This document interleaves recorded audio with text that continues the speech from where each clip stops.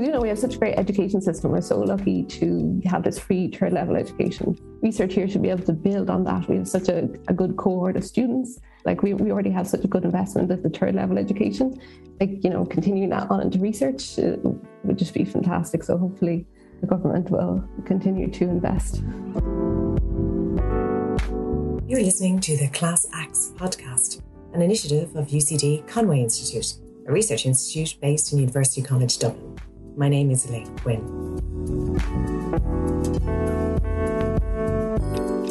In this podcast series, we want to introduce you to scientists at the heart of fascinating new research here in the Institute. What motivated our researchers to pursue a career in science? What journeys have they taken along their career path? What areas of research are they pursuing? How have their careers been influenced by mentorship along the way? Some of these scientists have long established research groups in the Institute, while others have just begun to build their own teams here in UCD. All of them have spoken about their work in our weekly Conway Lecture and Seminar series, or CLASS for short. Our host is Dr. Owen Cummins, Assistant Professor of Physiology in UCD School of Medicine and a Conway Fellow. Owen leads a research group studying how carbon dioxide and oxygen affect cellular behaviour. Owen is also passionate about educating the next generation of scientists and medics and actively contributes to equality, diversity and inclusion initiatives within UCD. He was inspired to create the Class Acts podcast to share the many and varied backgrounds and journeys taken by Conway researchers on their routes to scientific success. In episode 6, Dr. Owen Cummins chats with Assistant Professor Martina Wallace from the UCD School of Agriculture and Food Science, who is a Conway Fellow. Martina describes how her childhood growing up by the sea inspired an early interest in marine biology that ultimately led her to the University of California, San Diego, but not as a marine biologist. In San Diego, Martina mixed early morning surfs with top-class research in the area of metabolism before returning to Ireland to develop her own research team. Martina outlines her desire to translate a deeper understanding of metabolic pathways into better treatments for patients with metabolic diseases and disorders. So good afternoon, everybody, and welcome to today's podcast, where we're joined by Dr. Martina Wallace. She's an Ad Astra Fellow and Assistant Professor in the School of Agriculture and Food Science here in UCD. Martina, you're very welcome to the podcast. Oh, thanks very much, Owen. Glad to have an opportunity to chat. So I'm going to kick off with a question about your inspiration for a career in science. So I'm not sure how far back we have to go before I had a little budding scientist with chemistry sets or books or inspirational teachers maybe. So what was it that attracted you to a career or to studying science in the first place, I guess? I think you're probably to go back really young. I grew up by the seaside and I always thought, what could be a job that could keep you by the sea? And I thought, marine biologist, that sounds great.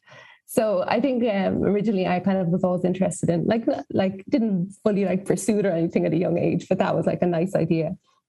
And then when I went in secondary school, I think chemistry and biology was just kind of came to me a little bit easier than other subjects.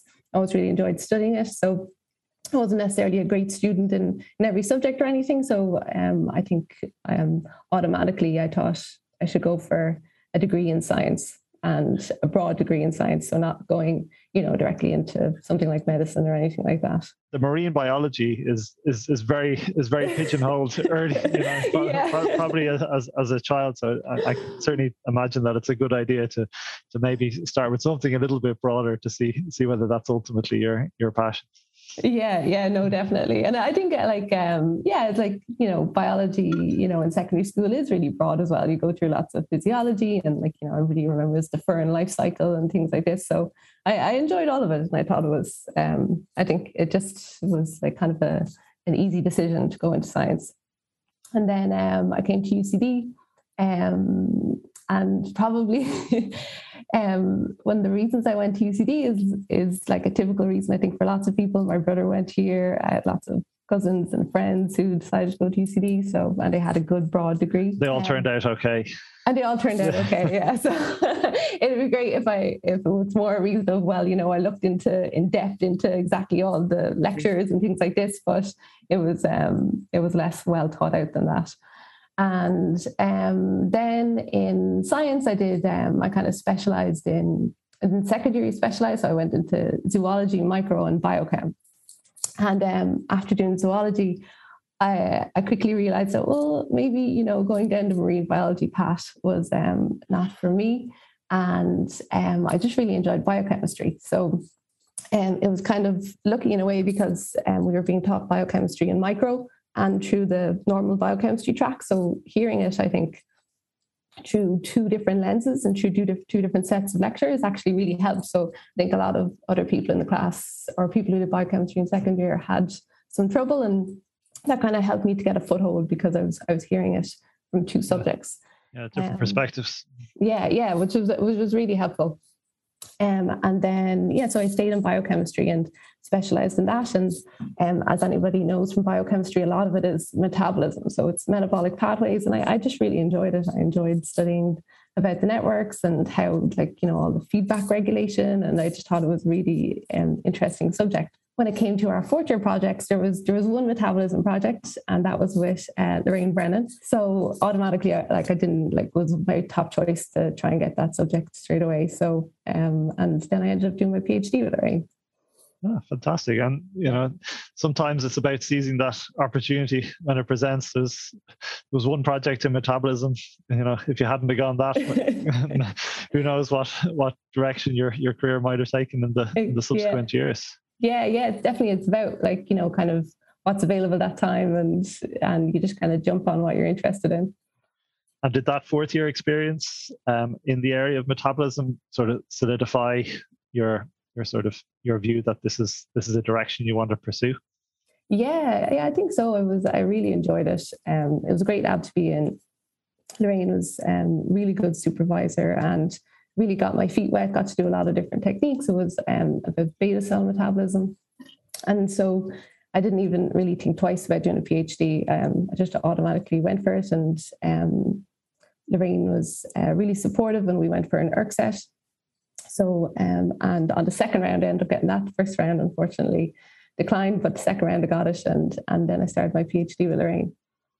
And in terms of choosing that, was that, you said you didn't think twice about it. Is that because you were so convinced that this area would satisfy you and keep you interested for the next few years? Or was it because you were sure that you wanted to pursue an academic career or some of the things that might having a PhD might help qualify you for?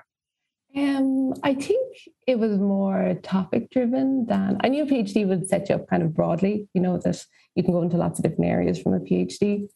So it wasn't, I think, that I was really set on like an academic kind of route. It was more, I think I just really enjoyed the subject, and it gives you an extra 4 years of, like, you know, getting deeper into a subject, really seeing, can you do research, you know, what research is like. And I kind of had an open mind about where it would go, but I think I was just curious. Just wanted to see what research was like. Yeah, I think that sounds familiar to me. I mean, from my own perspective, I remember being at that same phase and just sort of having a feeling that it wasn't quite done with learning things and college, and that, you know, the PhD would be a very measurable output at the end of it, which was great, but that it wasn't necessarily hardwired that you would go into an academic career at that point. Yeah, totally the same. You feel like you're just not quite done with it yet. Yeah. So you're definitely still not quite done with it. So it's ongoing. We won't fast forward to the end just yet. But so you spent what, 3 to 4 years as part of your PhD program? I think it was a 3 or 4. So I started in 2007, and then I finished by December 2011. My now husband was also doing a PhD in the Conway, and he still had a year left on his PhD, or a little bit longer. So I decided to stay and do a postdoc with Lorraine, and in a slightly different area. It was actually a good opportunity. It was moving into kind of lipidomics and obesity, which is kind of what I wanted to do afterwards anyway. So it was a good opportunity to move into a different area, learn some new skill sets within Lorraine's lab. So it wasn't exactly in the same kind of what I was doing for my PhD. And it gave my husband time to finish up so that we could then go to the US. Well, we kind of knew with, you know, you heard the story a lot, like if to kind of improve your chances of success in academia, it helps if you go to, a different country, different lab, and obviously, do as well as you can in terms of research. So we knew we wanted to go to a postdoc in a different country. And it would be great to say as well, again, that, we went specifically to San Diego because of this exact lab and research they did, but that was not the case either. So we both, again, comes back to the seaside where we both surfed in Ireland. And I remember one really rainy day, I think, trying to finish up my PhD and searching the best place in the world to surf and do research. And I had never actually really thought of San Diego before, but San Diego came up and UCSD. So that kind of, planted a seed. And then, and then afterwards, obviously, you realize as you look into further, San Diego is amazing for research. There's an absolute wealth of labs and lots of different institutes. And so it's a fantastic location. So it was surf before science in the context of your career choice. I like that. I would say, we had a lot of people going to Australia and things like that. It sounded great. And we were like, well, can we combine something, with research? And obviously a lot of people go to Australia for research as well. But yeah, San Diego is a very attractive location. You're going to tell me now that you transferred to become a marine biologist as soon as you went there, are you? Well, I did.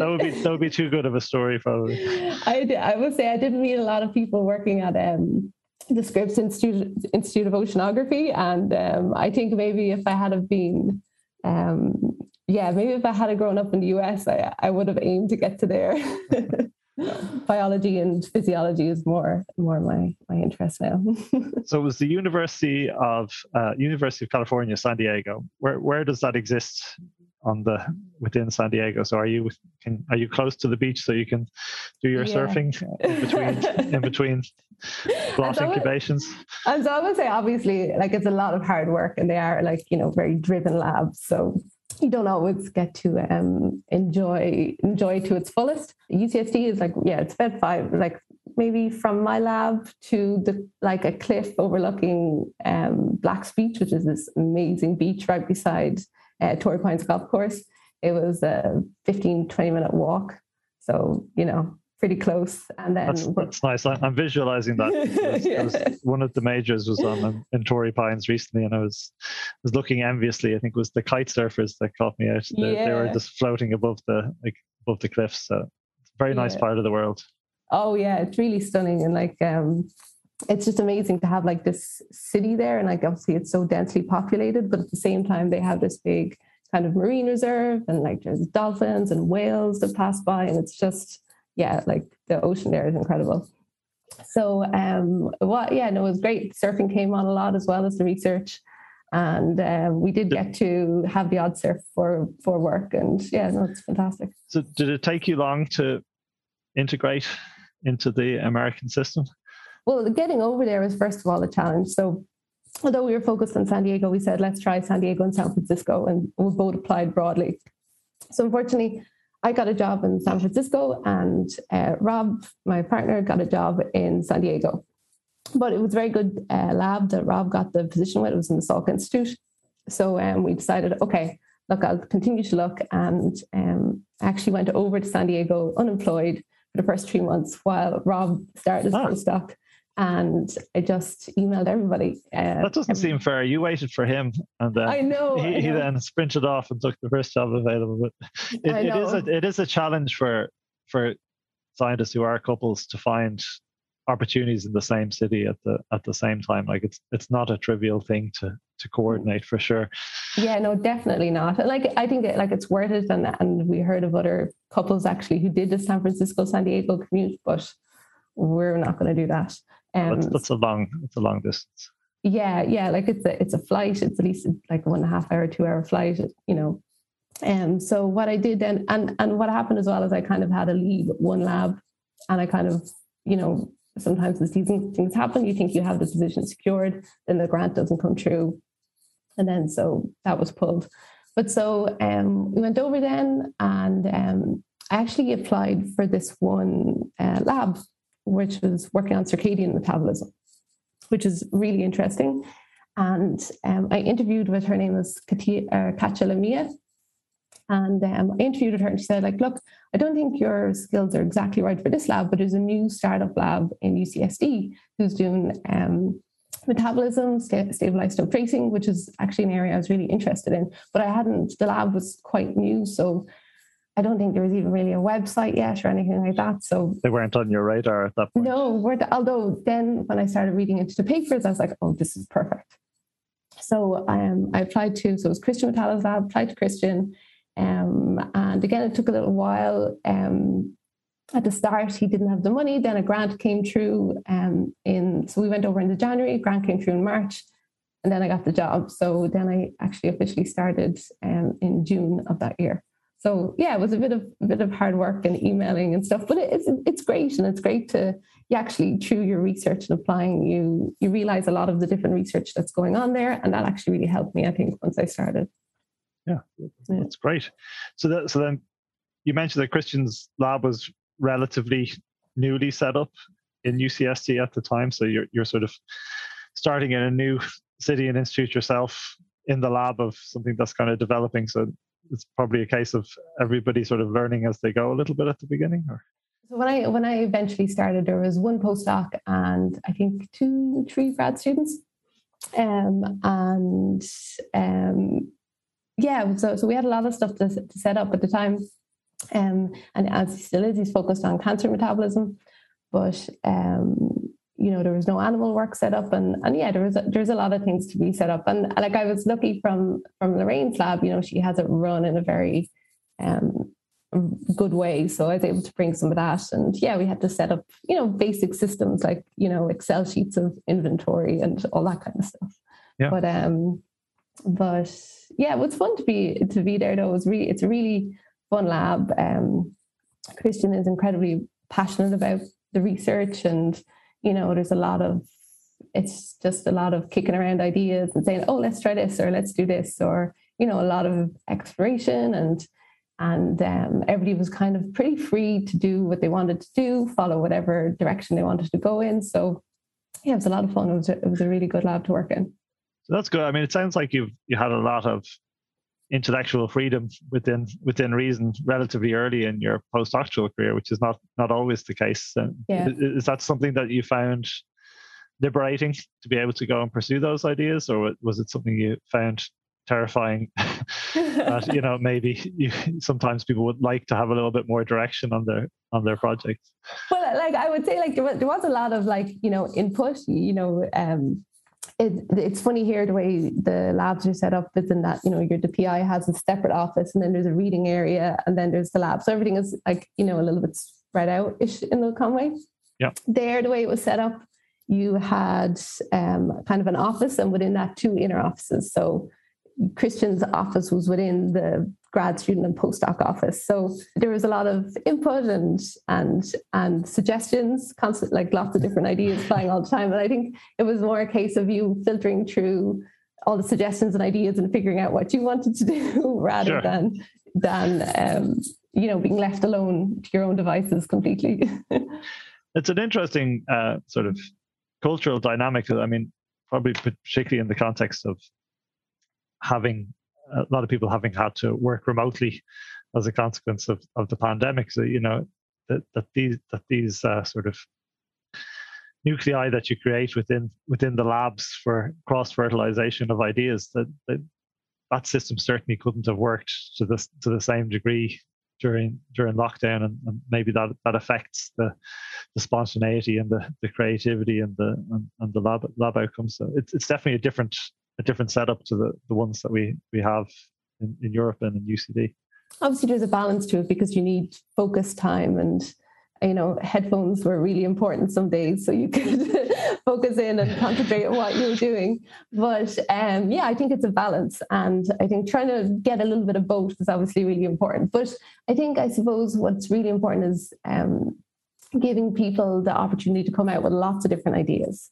And, and then with lab mates and then also with Christian, kind of filtering through the pros and cons and starting to develop kind of a way of, I don't know, I suppose just like discussing this stuff. So creating a culture of discussion, which is really important.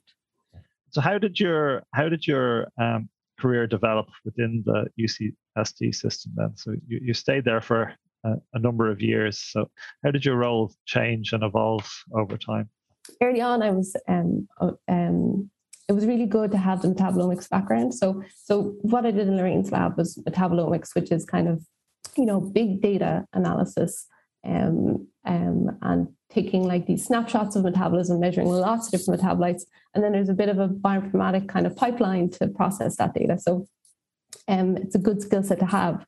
And then coming into Christian's lab, it's very much more targeted and mechanistic. And what we used was these heavy labeled isotope tracers to figure out where metabolites went. So originally, I was just obviously trying to learn these new techniques. And obviously, being a postdoc, you're a little bit more senior and you help out grad students and things like that. But then as it progressed, you become the person or one of the people who knows the methods the most. So obviously, you start supervising students more, helping out a lot more, helping direct projects more. And yeah, I suppose you just naturally evolve so that you're more, like, I think we were all very involved in each other's projects. And so you naturally evolve to kind of more of a guiding and supervising role in the lab, as well as doing your own research than at the start when you're just trying to figure out everything yourself. So you're taking much more of the leadership role in terms of, taking ownership for your own projects, but also, feeding into other projects and mentoring students and supporting those and so forth. And did the lab sort of grow much in size over that time, or did it stay fairly constant? Because the number of people to be looked after obviously can change the dynamics and so forth. Yeah, I think it definitely became much more established during the time there.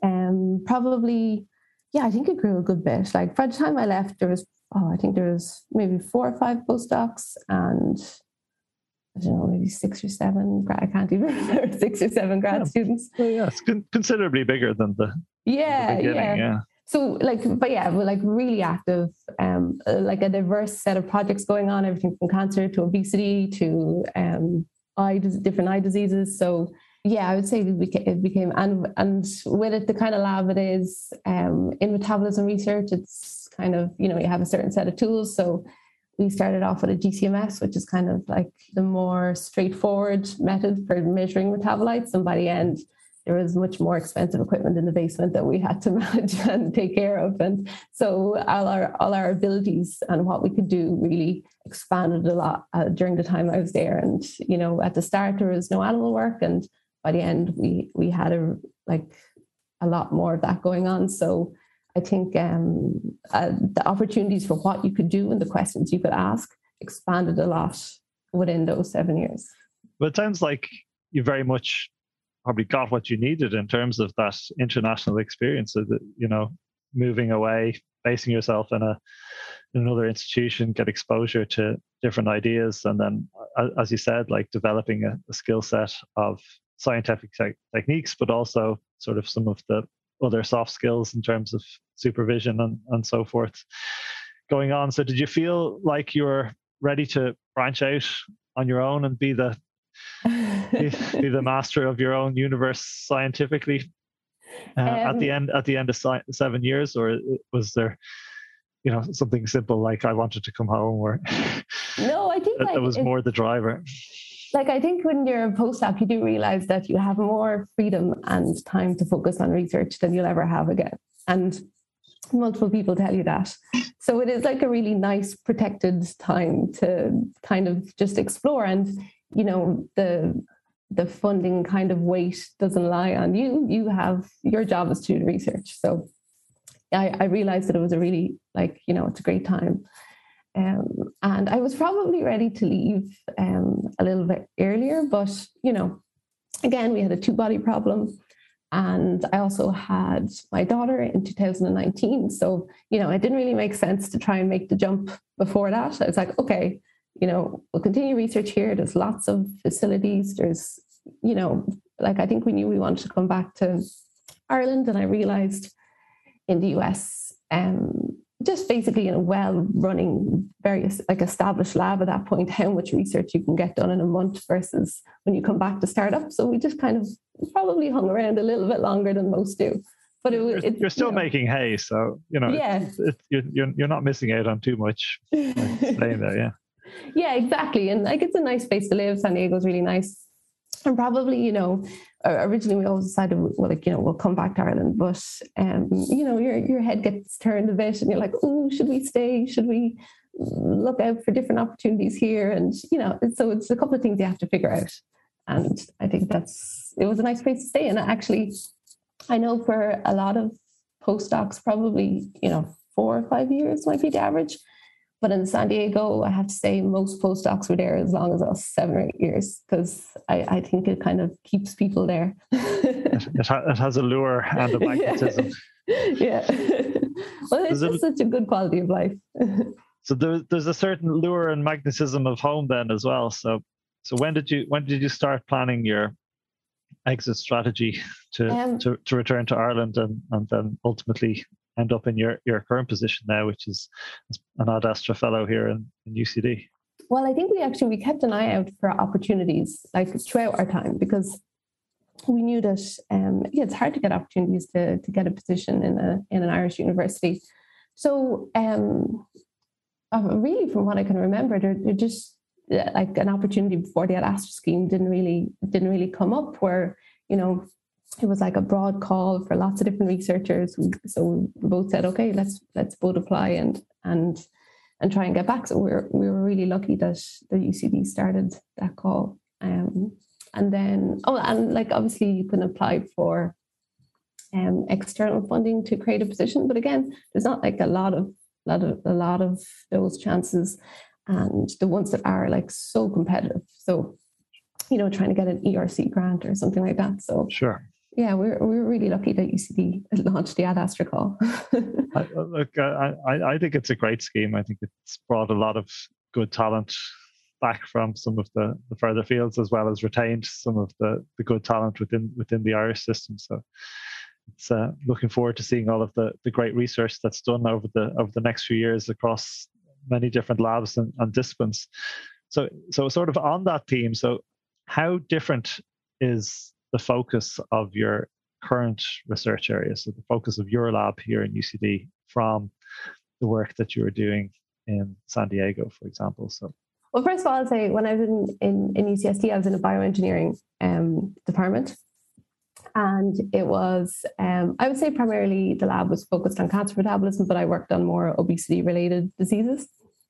So then when I came back, I'm now in the nutrition department. So I've always been really interested in nutrition, and nutrition and metabolism are really intimately linked, obviously. Like, altering nutrition is one of the main ways if you want to drive alterations in your metabolic network, or, how metabolism changes with disease. And nutrition and metabolism, they've always gone hand in hand. So now I'm in a nutrition department, and what I'm really focused in on is, how nutrition, and specifically nutrition related to diseases associated with the metabolic syndrome, can be used to either overnutrition and how that drives the disease, or, deficiency in specific things, and how you could alter nutrition to promote health. And the area I'm really focused in on at the moment is branched-chain amino acid metabolism. And it directly feeds on from what I did during my postdoc, where I focused on branched-chain amino acid metabolism in adipose tissue. So I really am continuing on a lot of what I did there. But I came back because there's so much interesting research in Ireland, and specifically I saw through Lorraine's lab what great nutrition research they do in the nutrition department here. There's a lot of really great faculty who do great kind of patient or kind of human cohort studies. And that was something that wasn't being done. The lab in San Diego was primarily kind of cell and animal based. So I wanted to try and get closer to that kind of human cohort, and that kind of that more kind of directly applied link, if that makes sense. I probably didn't term that very well. No, I think that makes sense. Yeah, for sure. Yeah. And, I think that's definitely the direction all of the research needs to make. I mean, the problem with humans is that they're complicated, isn't it? As one moves away from trying to understand things in models, which by definition are trying to sort of simplify the system, you can make some great steps forward and discoveries, and then trying to then think about that in the context of humans and in large populations of cohorts. It gets extra challenging, doesn't it? Yeah, definitely. And I think it's very hard for a lab to cover all these things. And it's more like, I'd still be very molecular based here, but I think when you're in like a department that is more human focused, at least I think it helps feed into your research more and kind of helps direct your research questions more than if you're I suppose just not seeing as much of that research, you know what I mean? Or you're not as, encountering it as much every day. So in terms of maybe an end product for your research, so best case scenario, are you making advances in terms of potential therapeutics for metabolic disease, or are you understanding the contribution of nutrition to these diseases better and recommending dietary advice? What does a win look like for your lab going forward? Apart from the papers and the supervising students along the way, what would be a big vision? I suppose like ideally you want to do both. How my research is really basic metabolism. So it's uncovering new pathways.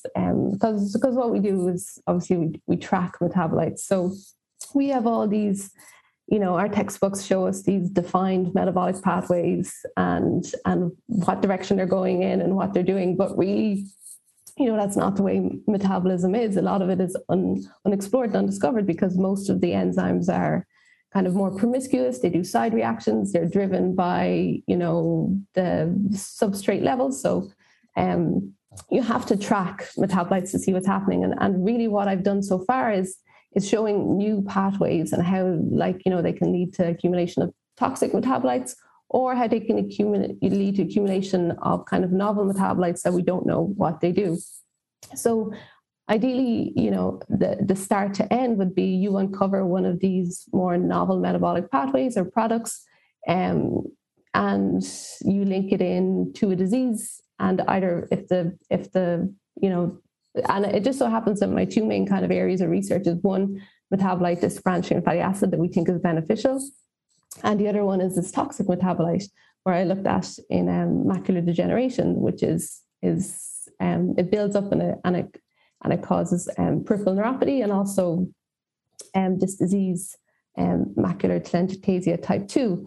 And it's basically you can so for example, using that as an example, accumulation of this deoxysphingalipid happens when you don't have enough serine. So this basic amino acid. And in these patients, for different reasons, these patients with MACTEL, they have decreased serine and they lead to accumulation of this toxic sphingolipid. So now, since we discovered that, and we discovered that this plays a role in the disease, what the group I left and their collaborators are trying to do is now literally just give these patients more serine. Does this actually help prevent development of the disease? So it's just due to kind of like that basic metabolic research, figuring out where the metabolites go, what happens when you don't have enough of it, that you're able to uncover this novel metabolite, and then you're able, because of your knowledge of that pathway, you're able to kind of come up with a kind of precision nutrition way that potentially will be used to treat that disease and prevent kind of progression of that disease. So that, I think that is an example of the best case scenario of doing this kind of work.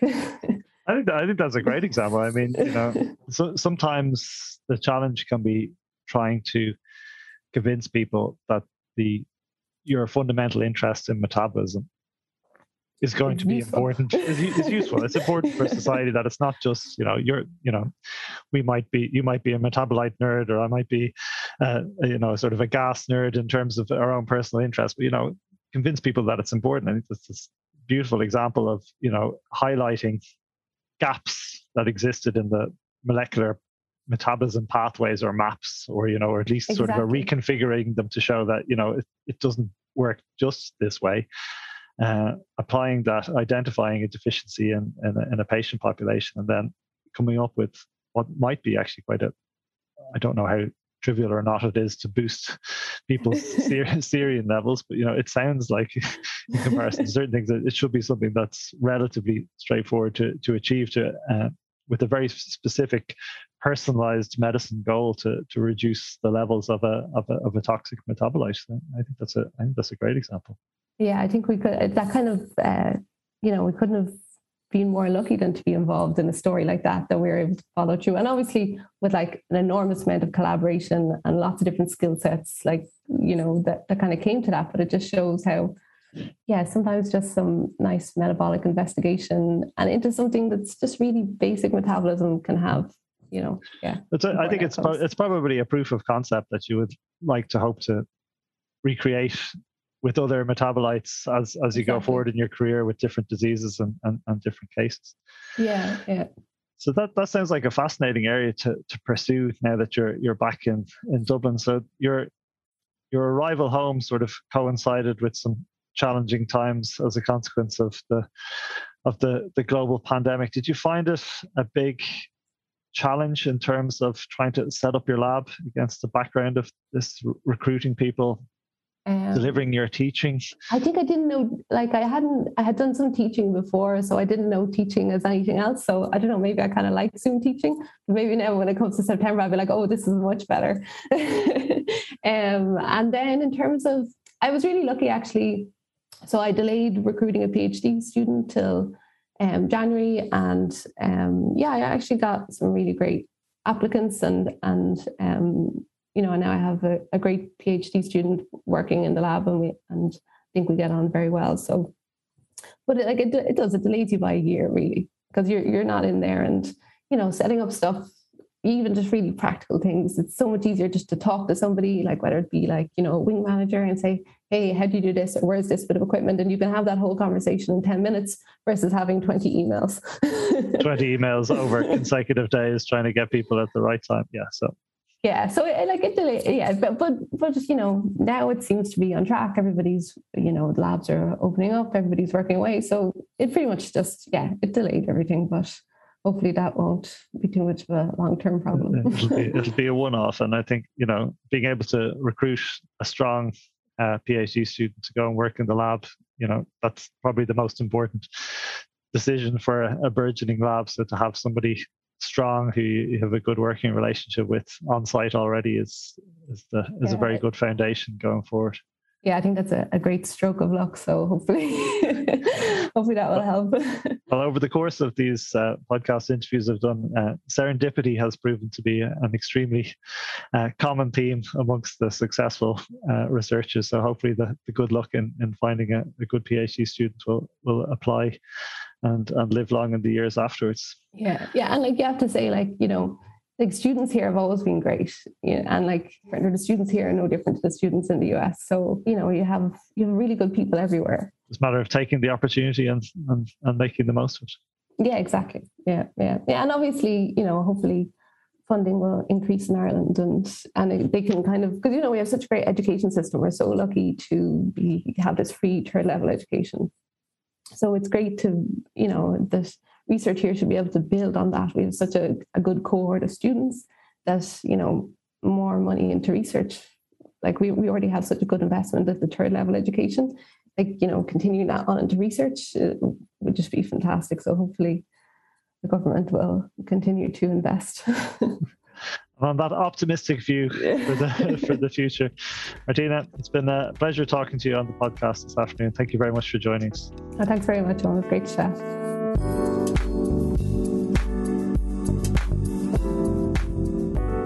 You've been listening to the UCD Conway Institute Class Acts podcast. A big thank you to the Conway Institute researchers for sharing their stories, and Dr. Owen Cummins for chatting with them. Subscribe and follow UCD Conway Institute wherever you get your podcasts.